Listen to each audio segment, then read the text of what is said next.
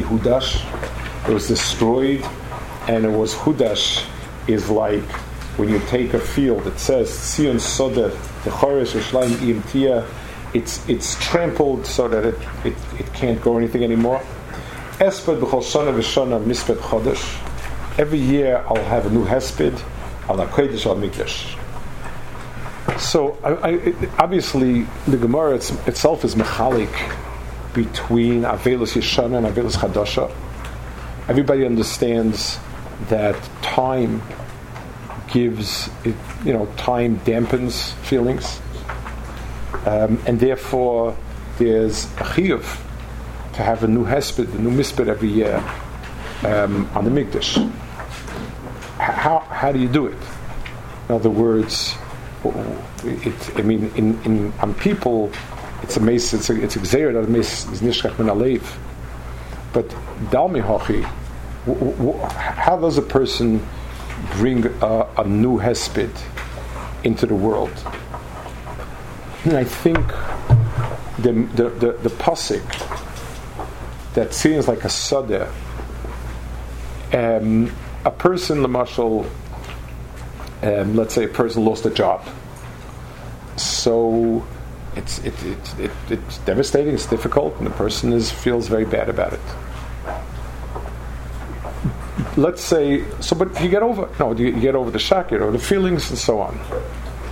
Let's say you're unemployed the next year, and you don't have what to wear, and you continue to be unemployed, you don't have what to eat.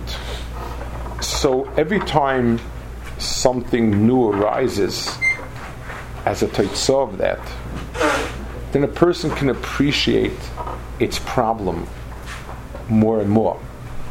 It's like this, like we said over from Rajinsky, the 13 years after his Rebbe was nifta, he says, I'm blind. This is a tekufa, I need somebody to guide me, and there's no one here to guide me. It reawakened, because this is a situation that calls for somebody of that stature to be able to be machriya. Torah itself, it says, should be chadash b'chol yom, because Torah applies to every day uniquely.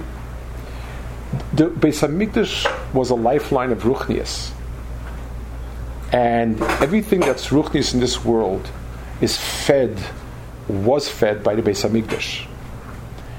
It's just like if you take a field, and that's why the mashal, I think, is a field especially.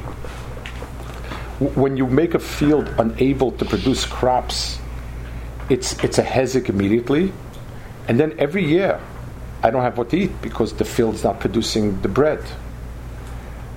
The Beis HaMikdash is a sheirish, and each tsar, and especially the ruchnistic tsar, each door, as we go through door after door, we need to realign and understand it through what we're missing, through where it affects us. And that's why the Chi of Hesped is new each year, because it's not only because it's more vibrant, it's more moving if you have a new Hesped that you didn't say last year. It's because I need to understand every year is a new year. Every year has its new possibilities. And without the Beis HaMikdash there to nourish those possibilities, they go to waste. They dry out. They die. They don't realize themselves.